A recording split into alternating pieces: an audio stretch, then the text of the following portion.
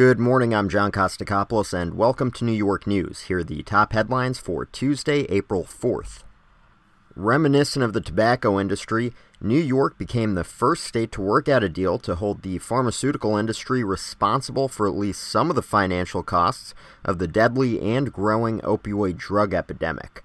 Up to now, these costs have been borne by the taxpayers. In 2016, more than 3,000 New Yorkers have lethally overdosed on drugs.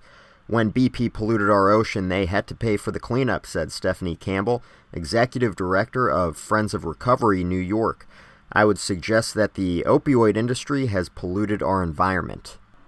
In 2019, the MTA plans to shut down the L train in Manhattan for 15 months to repair damage from Hurricane Sandy to the tunnel that carries the train under the East River.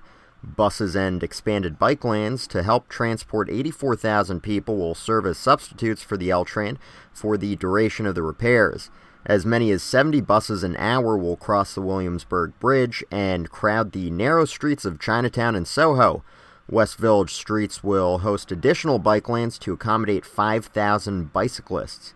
One thing we know is that New Yorkers, they can be pretty tough and resilient and make the best of things, said Polly Trottenberg, the city's transportation commissioner.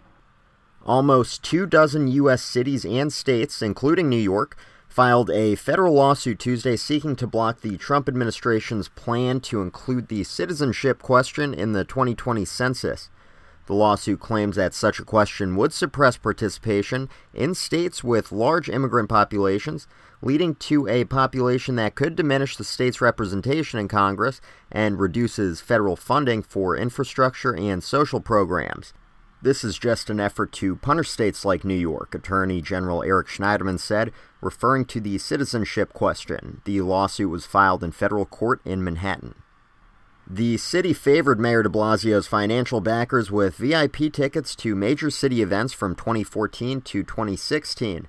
The events included Pope Francis's visit in 2015, the U.S. women's team's World Cup victory celebration in City Hall in 2015, and the Macy's Thanksgiving Day parades from 2014 to 2016. Two of the VIPs were later indicted on corruption charges, according to the New York Post. VIPs included Cynthia Nixon, the Soros family, Gina Argento, CEO of Broadway Stages, Joe Dusich, a seller of trash bags, lawyer Jay Eisenhofer, and lobbyists Michael Wallows and Harold Ikes. Until we have a full system of publicly financed elections, politicians will continue the widespread practice of rewarding their donors with special treatment, said Susan Lerner, executive director of Common Cause NY. And now a quick markets update from Bloomberg. Fears of a trade war between the world's two largest economies returned to haunt markets on Wednesday, sending U.S. stock futures tumbling and sinking European and Asian equities. Treasuries climbed while the dollar was steady, and gold jumped. And in sports, the Yankees will face the Rays and the Mets will take on the Phillies. Thanks for listening to New York News. Tune in tomorrow for a new episode. In New York, I'm John Kostakopoulos.